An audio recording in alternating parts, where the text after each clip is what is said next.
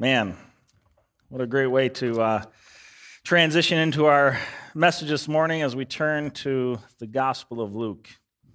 We've been out of the book of Luke for a while now. I think our last message here in the book of Luke came at the end of November. Pastor Ken left us off with a tremendous message in Luke chapter 14, the first half of the chapter. Today we're going to be picking up in the second half of Luke chapter 14. In the meantime, between then and today, we have had some pretty big transitions in our church. I've taken over as the senior pastor. So over the course of the month of December, we did a sermon series called A Church Alive, where we sort of casted some vision for what I believe are going to be the essential characteristics of our church as we move forward. So we talked about being a church grounded in truth, a church that's growing in grace, and then a church that's going in faith. And then, of course, last week we celebrated Christmas Eve and had our Christmas Eve services. Now, today we're going to be going back into the book of Luke. Again, we are a church that wants to be grounded in truth. And by that, we mean we are going to stand firmly on the Word of God. We believe that God's Word informs us, instructs us, guides us, leads us, encourages us, challenges us sometimes. But everything that we're about as a church is ultimately going to be founded upon the Word of God. And so that's why we preach through books of the Bible here. We go through the book of Luke, and we spend the whole year journeying through the book of Luke because we believe that God gave us a word here, that it's valuable, that it has something to share, and we're going to invest our lives in this and let God implant those powerful truths deeply within us. So that's our agenda here, and that's why we're going to be picking up in Luke chapter 14 today. I want to share a story before we get into our message this morning. When I was in college, my junior year of college, two of my college roommates had a really swanky internship with Northwestern Airlines. And this was back before Northwest had turned into Delta. But my two roommates, they had an internship with one of the vice presidents of the airlines. And so they got all these incredible perks. I mean, they hardly did any work. It's like every weekend they were going to parties, they were going to, sporting events, they were going on trips across the country, Las Vegas, and I'm like, how did you guys get this? Like, I'm stuck in the library reading these big theological commentaries, and they're, going on business trips to Las Vegas and stuff. And I'm just like, man, this is unbelievable. Well, December of my junior year, my roommates invited me to come to a Christmas party with them through their work at Northwestern Was it Northwest Airlines or Northwestern? Northwest Airlines. Northwest Airlines. They invited me to go on a Christmas party with them. And I'm thinking, okay, well, sure, I'll go. And a couple weeks go by, and the party was coming up, and they reminded me, hey, Jason, the party's coming up this Friday night. Are you still coming? And I started thinking to myself, oh, man, I don't want to go to a party at their work. I mean, they don't even work there. They're interns, and it's a business party. I mean, how fun could it be? It's probably going to be, like an office break room with a bunch of cubicles and, maybe a little pot of eggnog in the middle or something. And I'm just, so I start thinking to myself, this is going to be lame. I got better things to do. There was a basketball tournament that weekend at Bethel where I went to college, and I wanted to play in this basketball tournament. So I started thinking about all these excuses for how I could get out of this Christmas party. Well, finally, I sure enough, I was able to to bow out of the party, and I ended up sticking around and playing basketball Friday night, and thought I, had really got myself out of that bad situation. Well, my roommates come back that evening about 1 a.m, and they are just totally psyched up. I mean, they are so excited, so on fire. Jason, you just missed the greatest night ever. I'm like, what happened? I mean, how cool could it have been? You're at a party, with your coworkers. And well, they had gone to their boss's apartment downtown Minneapolis, where they were going to meet up with him to go to this party. But when they get to the apartment, the boss tells them, no, we're not going to a party down at our corporate headquarters. We're going to a private box suite in the Target Center to watch the Timberwolves game. And so they were in box seats at Target Center watching the T-Wolves game, fully catered. I mean, they had food coming to them. I mean, drinks all night. I mean, everything they could want. And they just had the time of their lives. On top of that, they actually got courtside passes for the pregame. So they're down on the court hanging out with Kevin Garnett and Latrell Sprewell, all these guys. And I'm sitting there at the rec center, Bethel, playing basketball with a bunch of sweaty, smelly 20-year-olds. What a loser, man. I totally missed out on this incredible opportunity, all because I thought I had something better to do. And so I foolishly turned down this incredible invitation. Well, I tell us this story this morning because we're going to see a parable that Jesus shares where he tells about three individuals who turned down an incredible invitation. They foolishly missed out on an incredible banquet that God had planned for them because they had their priorities in a different place and thereby missed out on this incredible opportunity. Luke chapter 14 starts out, if you recall from Pastor Ken's message about a month ago, Jesus has been invited to this banquet, to a supper at a Pharisee's home. Now, honestly, these guys were not the brightest bulbs on the tree. You know what I'm saying? Like, we're 14 chapters into this book. How many times have the Pharisees tried to trap Jesus? And he just keeps getting the upper hand on them, but they haven't learned yet. So once again, they've invited him to this supper, and they think they're going to trap Jesus. I mean, these guys are it's like Wile E. Coyote or something. They just don't get it. You know what I'm saying? But they invite Jesus to this supper, and they've got this guy there who's got this disease, and they think, we're going to get Jesus to heal this guy. The dinner's on the Sabbath. If he heals the guy on the Sabbath, then he's done work on the Sabbath. Therefore, he's violated God's law. Boom, we've got Jesus trapped. Well, what does Jesus do, right? Well, Jesus, we've talked about this earlier in our series, Jesus is the Lord of the Sabbath. He can do whatever he wants on the Sabbath, right? He's the Son of God in human flesh. So Jesus, of course, he heals this guy. He heals the guy, and the Pharisees are like, oh, you did work on the Sabbath. Jesus is like, wait a minute. If one of you has an animal that falls into a ditch or a pit, or a friend who falls and breaks his bone, a son or daughter, aren't you going to go help them out even if it's on the Sabbath? And the Pharisees are just kind of like, oh yeah, sure, I get, Jesus said, look I just healed a guy. That's my right to do. I'm the Son of God. Doesn't matter what day it is. And then Jesus goes on to basically insult everybody at the party. I mean, this is one of the most awkward dinners ever, I'm telling you. You ever play that party game? Like, hey, if you could have dinner with any person in all of history, who would you have dinner with? And I think, as Christians, a lot of us would say, well, man, I'd love to hang out with Jesus. I don't think I'd want to invite Jesus to my dinner party. You know what I'm saying? He has this way of just kind of poking you and prodding you where you don't want to be poked and prodded, but he does it for our good, for our well-being. But of course, the Pharisees don't see it that way. They're just feeling insulted and offended.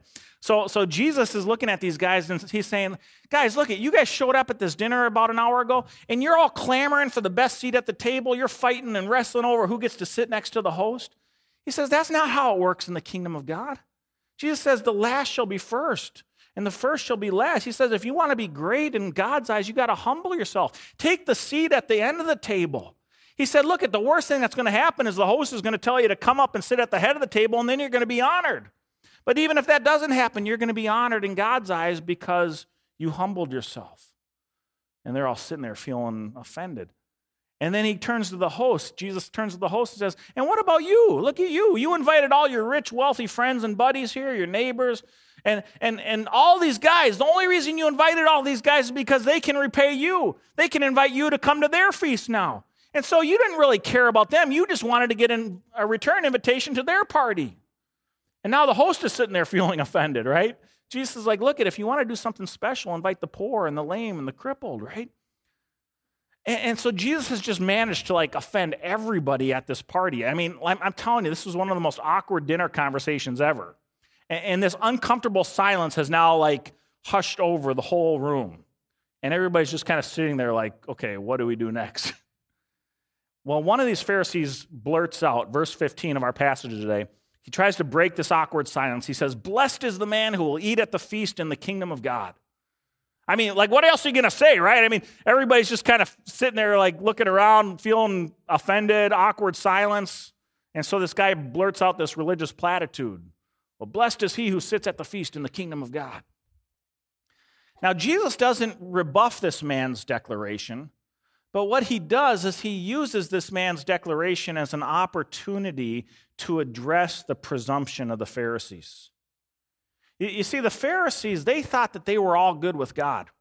They thought they were tight, they were in, we got our relationship with God locked up because we have the credentials, we have the background, we come from the Jewish ancestry, we've kept the law. I mean, we got the list of do's and don'ts, Jesus, and we've kept it righteously.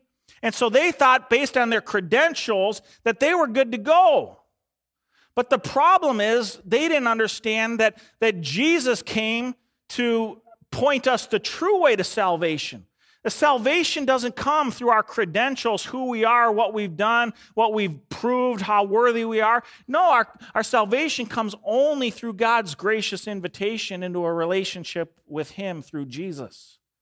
And so here is the very Son of God, the Messiah, who they claim they've been waiting for. And now He's here in their very presence, sitting next to them at this dinner table, but they've been rejecting Him this whole time. They've been pushing Him away. In fact, they've been trying to entrap Him because they don't want Him. They wanted a different kind of Messiah. He didn't come the way they expected Him to come. They wanted a conquering king. He was a suffering servant. And so they just couldn't buy the fact that this was the long-awaited Messiah. And so they rejected Him. And so Jesus uses this opportunity at this feast. He shares a parable. And parables, friends, are simply stories that Jesus told to convey spiritual truth. And in our passage today, what we're going to see is Jesus shares a very powerful parable with this group of Pharisees. And this parable actually has 3 scenes to it that we're going to look at. But all 3 scenes point to one powerful application. And that piece of application is simply this: to have a right relationship with God, you have to respond to God's invitation. To have a right relationship with God, you have to respond to God's invitation. Your background, your pedigree, what you've done to prove your worthiness, none of that matters. God's extended an invitation. The question is, have you RSVP'd to secure your spot? That's the only way you're going to get in to God's gift of salvation. Let's take a look at this passage this morning, Luke chapter 14, 16 through 24. And then I want to come back and I want to look at each of these 3 scenes that highlight this central point that we need to respond to God's invitation. Jesus replied to this man's religious platitude. A certain man was preparing a great banquet and invited many guests. At the time of the banquet, he sent his servant to tell those who had been invited, "Come, for everything is now ready." But they all alike began to make excuses. The first said, "I've just bought a field and I must go and see it. Please excuse me." Another said, "I've just bought 5 yoke of oxen and I'm on my way to try them out. Please excuse me." Still another said, "I just got married, so I can't come." The servant came back and reported this to his master. Then the owner of the house became angry and ordered his servant, "Go out quickly into the streets and alleys of the town and bring in the poor, the crippled, the blind, and the lame." "Sir," the servant said, "what you've ordered has been done, but there's still room." Then the master told his servant, "Go out to the roads and country lanes, make them come in, so that my house will be full. I tell you, not one of those who are invited will get a taste of my banquets." Well, here in this parable, we have 3 scenes. The first scene we're going to look at this morning, scene number 1, is this: an invitation has been sent. An invitation has been sent. In verses 16 through 17, the master of this banquet sends out his servant with this invitation, telling people to come and join this great feast. Now Jesus here in this parable begins this story by comparing salvation to a feast. He compares salvation and our ability to have a relationship with God with a feast. Now, why did Jesus use the metaphor of a feast for our salvation? Well, I want you to think about this. Imagine you live in a world with no refrigerators. Imagine you live in a world with no oven. Imagine you live in a world with no running water, no faucet that you can just turn the tap and have all the water you want right at your disposal. You see, understand this, friends, to have a feast in the ancient world was a huge deal. You're talking about a significant amount of investment, time, energy, effort to put this together. I mean, for most people, imagine this, just to get your next meal day in and day out took a ton of work. I mean, you had to butcher the animals every day. You had to, cook the food over the fire every day. You had to, go out to the fields, harvest the crops. I mean, it wasn't like going down to the grocery store or driving up to DQ and, go through the drive-through window. No, to have any kind of meal, let alone a major feast, it was a big production to put this together. And so to be invited to a feast where somebody has said, look, I'm going to throw open my home. I'm going to provide this lavish feast for you. I'm going to, slaughter the animals. We're going to prepare the food. We're going to provide the fruits and vegetables. We're going to provide the wine. Everything's going to be provided. This was a big deal. And it wasn't just all the provision that was given as part of the invitation, but it was a major social occasion in the ancient world. I mean, people would come together and they would celebrate because this was a cause for celebration. We would get together with our friends and our family, and it was a worthy time for celebration. A feast was a big deal. I sort of equate it to, I remember back when I got married, 2 weeks ago, my wife and I just celebrated our 14th anniversary. We got married at Northwestern College down in St. Paul, and we had our reception in the Blue Room down there. If you've ever been down there, it's this really extravagant room, fancy chandeliers and everything. And we had this great celebration after our wedding night. I mean, it was one of the funnest nights of my life. I had friends and family from all over the world that came for it. We had an incredible meal, dessert, entertainment. I mean, it was just a great night. And it was so much fun. I mean, the food was terrific, but it was about the fellowship and the friends and the joy of everybody being together celebrating. And I think that's kind of the picture that Jesus wants us to get of our salvation. Salvation is a feast. It's a lavish banquet. It's the joy of being in the presence of our brothers and sisters who have come together to worship Jesus. And God has blessed us and poured out all of these incredible blessings. And we get to celebrate this together. And I think this is an important reminder, friends. When you come to Jesus, remember this: your salvation is like a feast. It's not a funeral. There's a lot of people in our world. I think they look at salvation, coming to Jesus, like they're going to a funeral. You know what I mean? Oh man, sure, I'm going to become a Christian, but then I got to give up all this stuff in my life. I got to stop doing this or that. That stuff's garbage. That's garbage. You don't want that stuff. Jesus is inviting you to a feast, man. Jesus says, John 10:10, I want you to have life and life to the full. Where are you going to get that? You're going to get that at the feast. That's where the food is. That's where the joy is. That's where the fellowship is. And that's where the contentment is. That's what life to the full is all about. That's salvation. See, life with Jesus is so much better than anything this world has to offer. And that's why Jesus tells us this parable equating salvation to this great banquet, this feast. So in verse 17, the master of the banquet sends out his servant, and he says, look, go out, invite the guests to come to the banquet. Now in the ancient world, the invitation process was two parts. See, they would first send out an initial invitation, but then it would take them a long time to prepare the banquet. It might take days or even weeks to prepare the banquet, right? Because they had to get all the food together, they had to cook it all. And then when everything was ready, they would send out the servants again and say, all right, now come, because everything's been prepared. Come and join us at the banquet. Now, I want you to look at these verses here, this verse in verse 17. The servant goes out on behalf of the master. No, back one, please. The servant goes out on behalf of the master, and he says, come, for everything is now ready. Go forward one slide, please. Come, for everything is now ready. You had it before. There we go. Now, I want you to think about this invitation with me, all right? Look at this invitation. First of all, it's a simple invitation. Come. Just come. All right? Romans 10:13, the Apostle Paul says, everyone who calls on the name of the Lord will be saved. Just come. It's simple. There's no elaborate rituals, no elaborate formula, no hoops to jump through. Just come. And not only is it a simple invitation, but it's a sufficient invitation. The servant says, everything is now ready. It's all prepared. It's all laid out for you. Just come and enjoy it. God has done everything necessary for our salvation. Friends, remember when Jesus was hanging on the cross and he died on behalf of our sins. He shed his blood on behalf of our sins. Do you remember Jesus' last words as he hung on the cross?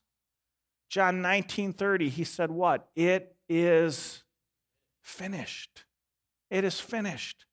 There's nothing more you need to do. There's nothing you can do to earn it. There's nothing you can do to work for it. There's nothing you can do to prove your worthiness to God. Jesus did it all for us. And he said, it is finished.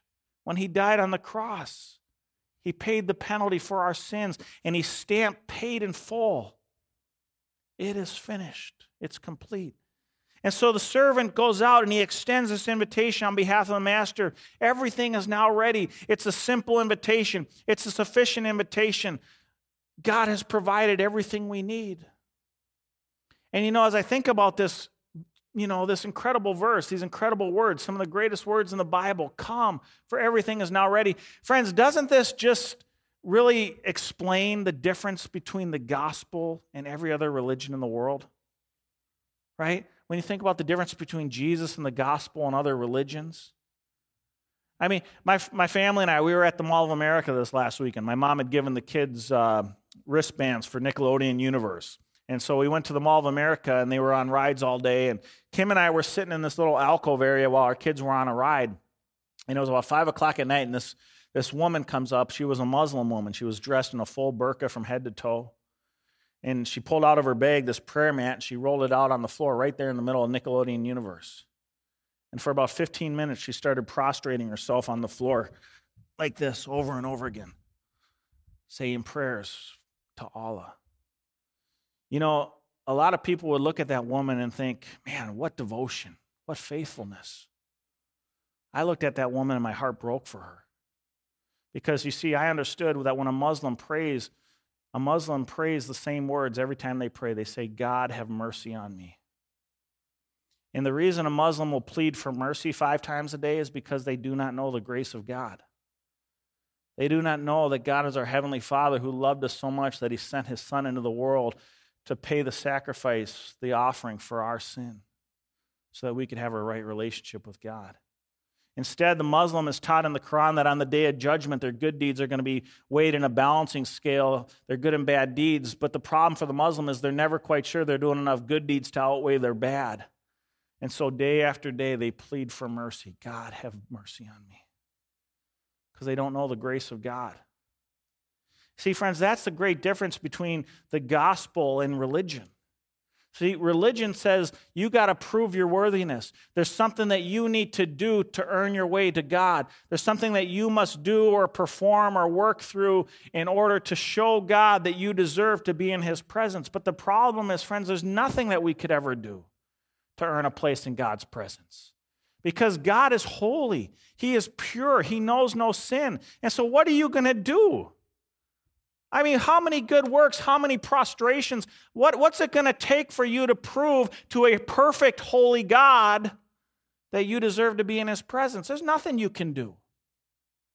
And that's why God, in His great love for us, broke into human history. That's what we celebrated this past week at Christmas time. God, in His love for us, became a man, and He laid down His life sacrificially for us as the perfect Lamb of God. And when He died, His shed blood covers our sins. He atones for our sins so that we can be washed and cleansed and made new and have a right relationship with our holy, perfect God. And it's all because of Jesus. It's all because of what He's done. It's nothing about what we have done to earn His favor. You can't earn His favor. It's all about Jesus. See, that's the good news of the gospel. It's a simple invitation. It's a sufficient invitation. But friends, have you RSVP'd for it? Have you sent in your RSVP for God's banquet? Because that's the only way to get in. God's open invitation is for all, but you need to respond. You have to put your trust in Jesus. Look at what Revelations 22:17 says. The Spirit and the bride say, come. Let him who hears say, come. Whoever is thirsty, let him come. And whoever wishes, let him take the free gift of the water of life. Come. Such a simple invitation. It's a sufficient invitation. Everything has been done. And it's an invitation that's extended to you. Have you responded to God's invitation? The second scene we see in our parable this morning, scene 2, is we see that the invitation is spurned. The invitation's been sent, but the invitation was spurned, sadly. 2,000 years ago, the Messiah came into the world, but the Messiah didn't look like the Jewish people thought the Messiah was supposed to look like. He didn't come as a conquering king. He came as a suffering servant. And so the Jewish people of his day, the majority of them rejected Jesus. They were looking for an emperor. He came as a lamb. And so they passed on Jesus. And sadly, as Jesus points out in our parable, many in our world today refuse God's invitation. In our parable, we find 3 excuses given for why people don't respond to this great banquet God offers us. The first man let his possessions keep him away. He had a property deal to tend to. The second man let his business keep him occupied. He had just bought some new oxen. He had to go try them out and go plow a field.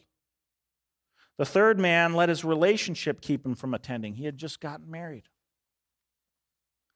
Now, friends, it's not necessarily that any of these excuses are bad in and of themselves, but they're still excuses. And they still kept these guys from being a part of this great banquet that they had been invited to. Now, I want you to notice something about the excuses given here. Aren't these some of the very same excuses that many of us still wrestle with today? Aren't these some of the very same excuses that keep us from enjoying life to the full in Jesus? To enjoy the fellowship of the banquet that God invites us to in our salvation? These excuses are so common even now in our own world. You know, many people miss out on a relationship with Jesus because they're more in love with their stuff. Their priority is their toys. They've given their hearts to the wrong God. But you know something, friends? You'll never see a U-Haul behind a hearse. You can't take it with you. And so why not invest your life in things of eternal value? Things that moth and rust can't destroy, but things that will live for eternity. You know, other people are so busy with their business that they have no time for God. But let me tell you something, friends. One day you're going to leave this world, and guess what? Business is going to go on as usual without you, believe it or not. You know, I remember a few years ago, when Steve Jobs, the founder of Apple, passed away? Remember all the news commentators that week when Steve Jobs passed away? What's Apple going to do? Oh man, Steve Jobs, he was the legend, he was the visionary, he was the engine that drove this company. Friends, I was in the Apple store last weekend. You could barely move, it was so packed. Apple's doing just fine without Steve Jobs, trust me. You see, that's how life works, friends. You might think your life is all about business and your career and your occupation, but you know what? You're going to die one day, and I promise you your business is going to go on just as usual without you. Either somebody's going to come in and step in and fill your shoes, or somebody's going to come and take over your business, or somebody's going to come in and fill in that niche in the market. But it doesn't matter whether you're here or not. Business will go on just like it always has from the beginning of time. And so again, the question is, why would you not invest your life in things of eternal value instead of being so concerned about the things of today? And you know, friends, while marriage and family are really a blessing, and they deserve our affection, even marriage and family can keep us from the greater treasure of knowing Christ and growing in our relationship with Him. I mean, how many times have I heard people say to me, Jason, I don't go to church on Sunday because it's the only day I can spend time with my family. Friends, how short-sighted can you be? You need to spend time with your family. You need to invest in your family. But you know what? Your family needs you to be a man or a woman of God, first and foremost. Your family needs you to point them to Jesus. Your family needs to be seen the path that leads to righteousness. Your family needs you to bring them into the fellowship of the body of Christ so they have other believers challenging them, helping them grow, spurring them on. You know, spend time with your family, but you need to make Jesus a priority. Now understand this here, friends. Jesus in this parable today, He doesn't demean our possessions or our jobs or our relationships, but what Jesus is highlighting here is that none of them is more significant than He. But sadly, many people get their priorities all out of whack. You know, life is sort of like this cone of priorities. It's kind of like a pyramid. And we plug in the various layers of the pyramid, the things that are important to us.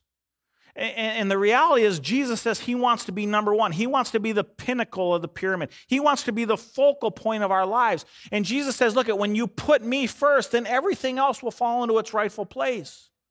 But so many times, the temptation for all of us, I think, is we start plugging in the things of value to us, and sometimes we put family up ahead, or we put our jobs up ahead, and then our hobbies, and our career. We plug in all the things that are important to us, and then oftentimes Jesus ends up getting relegated to like the second or third or fourth tier. And then when things start falling apart in life, or things don't start working the way that we thought they were going to work out, we're not feeling fulfilled, we're not feeling content, we're not feeling blessed, then we start to question, God, what are you doing? What are you doing, God? What are you doing? Your priorities are all out of order. Right? You got to put Jesus number one. And when you put Jesus number one, then everything else will fall into place. That's the way life works. That's the way you were created to function, friends. You were made to live in a relationship with Jesus where he is the pinnacle, the focal point. And when we put him there, then everything else falls into its rightful place. Look at this great quote from C.S. Lewis, the famous writer. If we put first things first, we get second things thrown in. But if we put second things first, we lose both the first and the second things. You see, this is what Jesus was talking about, Matthew 6:33. Jesus says, seek first the kingdom of God and his righteousness, and then all these things will be added unto you. Now understand this. Jesus wasn't promising health, wealth, and prosperity. Look, if I follow Jesus, I'm going to be rich and blessed and healthy. That's not what Jesus is saying. But what Jesus is saying is, look, when we seek him first and his righteousness first, then everything else in life just sort of falls into place. We feel fulfillment. We feel contentment. We feel joy. And you know what? My circumstances don't matter at that point. Whether I'm sick or healthy or rich or poor, right? When Jesus is number one, everything just sort of falls into place. And the reason for that is because that's the way our Creator made us. We plug into him, we put him first, and then all these things will be added unto you. That's the truth of God's word, friends. But sadly, so many people get their priorities out of order. Let me encourage you this morning, don't miss out on the banquet. Don't miss out on God's salvation and all the blessings that come with it because you've settled for lesser things. There is no greater treasure in this world than Jesus. So make sure to RSVP. Make your RSVP. Get your seat at the table. Make sure your banquet seat is waiting for you. There's nothing more important. The third scene we find in our parable today, the invitation is spread. Verses 21 through 24. Let me just read these again. The servant came back and reported this to his master. Then the owner of the house became angry and ordered the servant, go out quickly into the streets and alleys of the town and bring in the poor, the crippled, the blind, and the lame. And so the master of the banquet says, look, if they're not going to respond to my invitation, then go out and find others who will. I don't care if they're poor, crippled, blind, lame, bring them in because I want my banquet to be full. See, by this point in the story, you have to imagine the Pharisees are starting to get the point of Jesus' message. And the crux of Jesus' parable here is that only a positive response to God's invitation will get you a seat at God's banquet table. But now Jesus is going to scandalize them even more. For while many of the Jews had rejected God's invitation, Jesus now makes it clear that God will make sure his banquet table is full. There will be guests at God's party. And so he says, go out and invite the blind, the lame, the crippled, the outcasts of society, because I want my table to be full. Jesus tells us that God has extended his invitation of salvation to those who are typically seen as the outcasts of society. The poor, the disabled, those who couldn't care for themselves. See, friends, this is what the grace of God does. It reaches out in love to those who are unloved. It reaches out with desire to those who are unwanted.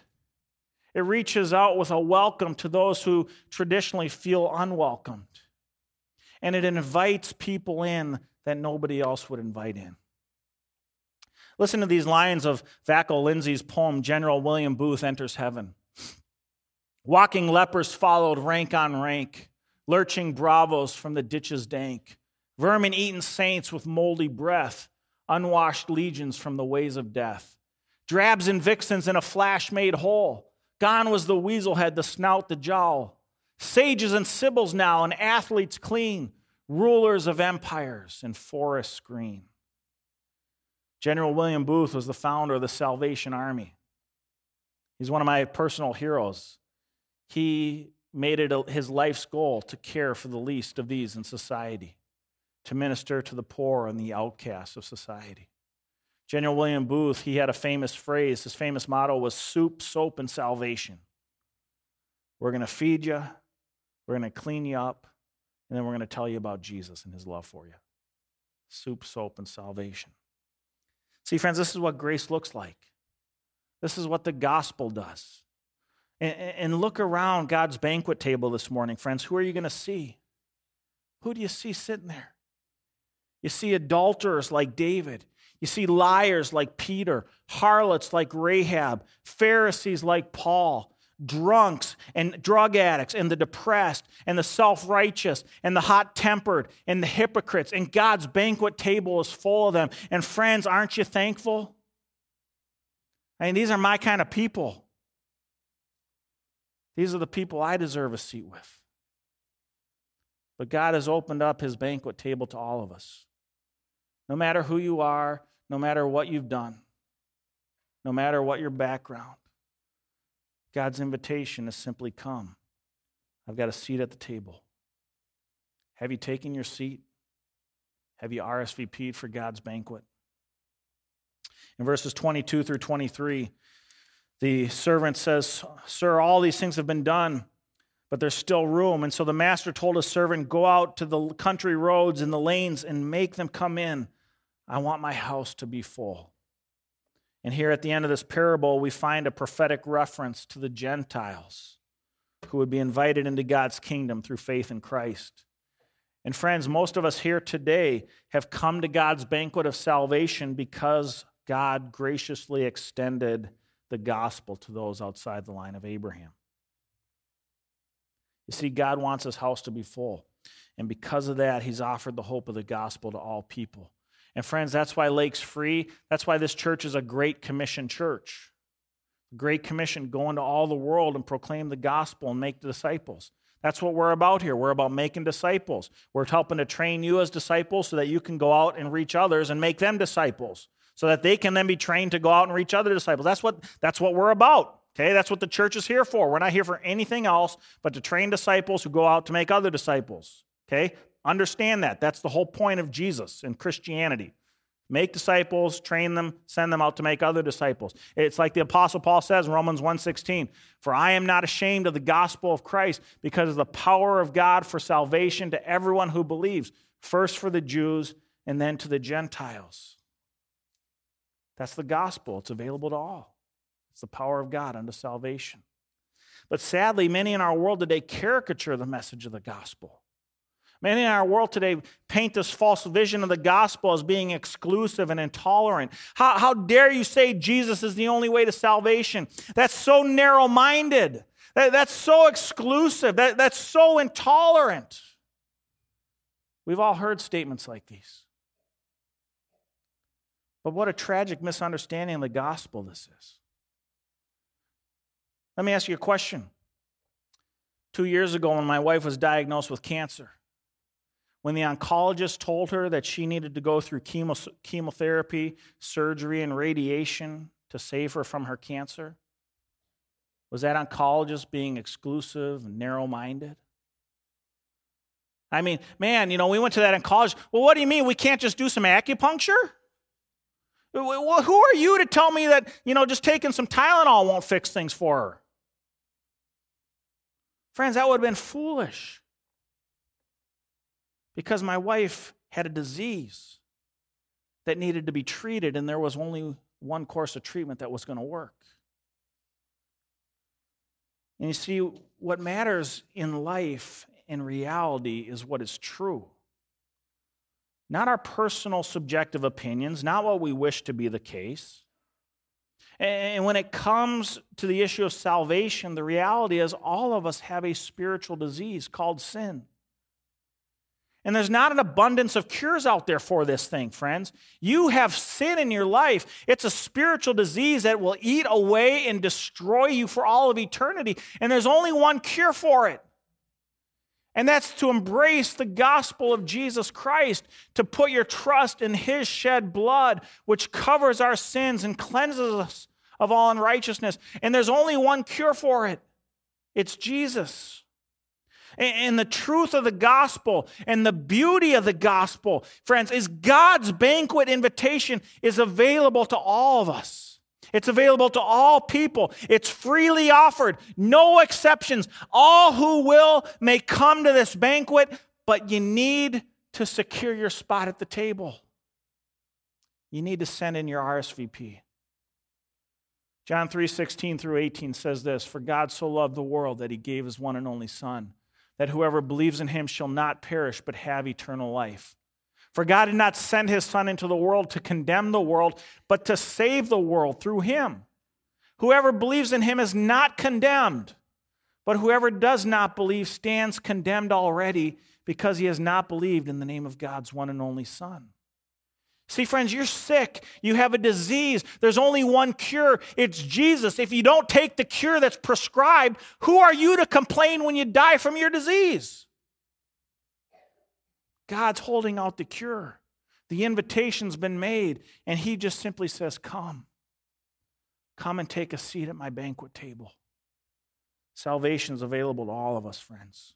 Have you RSVP'd to Jesus? Have you secured your place? Some of you might be thinking, well, Jason, how do I do that?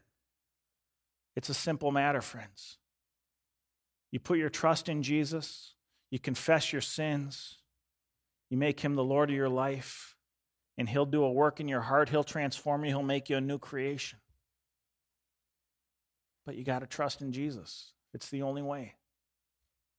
I want to close in a word of prayer this morning, and I'm just going to pray, and I'm going to invite you.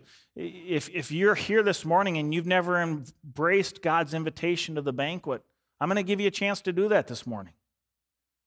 Because there's nothing more important that you would ever do in your entire life. And those of us who are Christians here this morning, who've already secured our spot, we sent in our RSVP, look, I'm going to pray that God inspires us with a great vision to go out and extend that invitation to others. Because every single one of us here has people in our lives who need Jesus. They haven't responded. They don't even know the invitation's been extended to them. And that's on us. We got to take that invitation. Let's close in a word of prayer. Heavenly Father, we thank you for these powerful words from the book of Luke this morning. And I just pray, Jesus, that all of us here would take this parable to heart, that we would recognize that there's only one way to have a right relationship with you, and that's by responding to your invitation of salvation by grace through faith in Jesus. We thank you, Lord, that there's not a lot of hoops we got to jump through. There's not these elaborate rituals we need to perform. We simply need to trust in what you've done for us when you died on the cross. And so, Lord, I thank you. I thank you for cleansing me of my sins. I thank you for making me a new creation. I thank you for doing that for all of my friends in here this morning who have also put their trust in you. And Lord, would you give us a burden, a passion to take that invitation and spread it and extend it to others who don't yet know you? God, make us a church that hungers to see more people come to salvation in you, Lord. Let that be our driving passion. And Jesus, there might be somebody here this morning who hasn't yet responded to your invitation. And I just pray right now, if they want to respond to your invitation of salvation, that right here, right now, in the quiet of their own heart, that they might just say a simple prayer. Something like, Lord Jesus, I know I'm a sinner. I know I've rebelled against you. But Jesus, I put my trust in you today. I put my hope in you today. Jesus, I want to trust that when you died on the cross, that your shed blood can forgive my sins. I believe that. I claim that. Lord Jesus, I want to put you at the pinnacle of my life. I want you to be number one from here on out. I'm going to follow you, Jesus. My friends, I tell you, if you would pray that prayer, if you would open your heart to the Lord today, he will do a new work in you. He will wipe away your sins. He'll make you a new creation. There's nothing better than that. And you can know for all of eternity that your seat at the table is secure. Thank you, Jesus, for your faithfulness to us. We pray all these things in your name. Amen.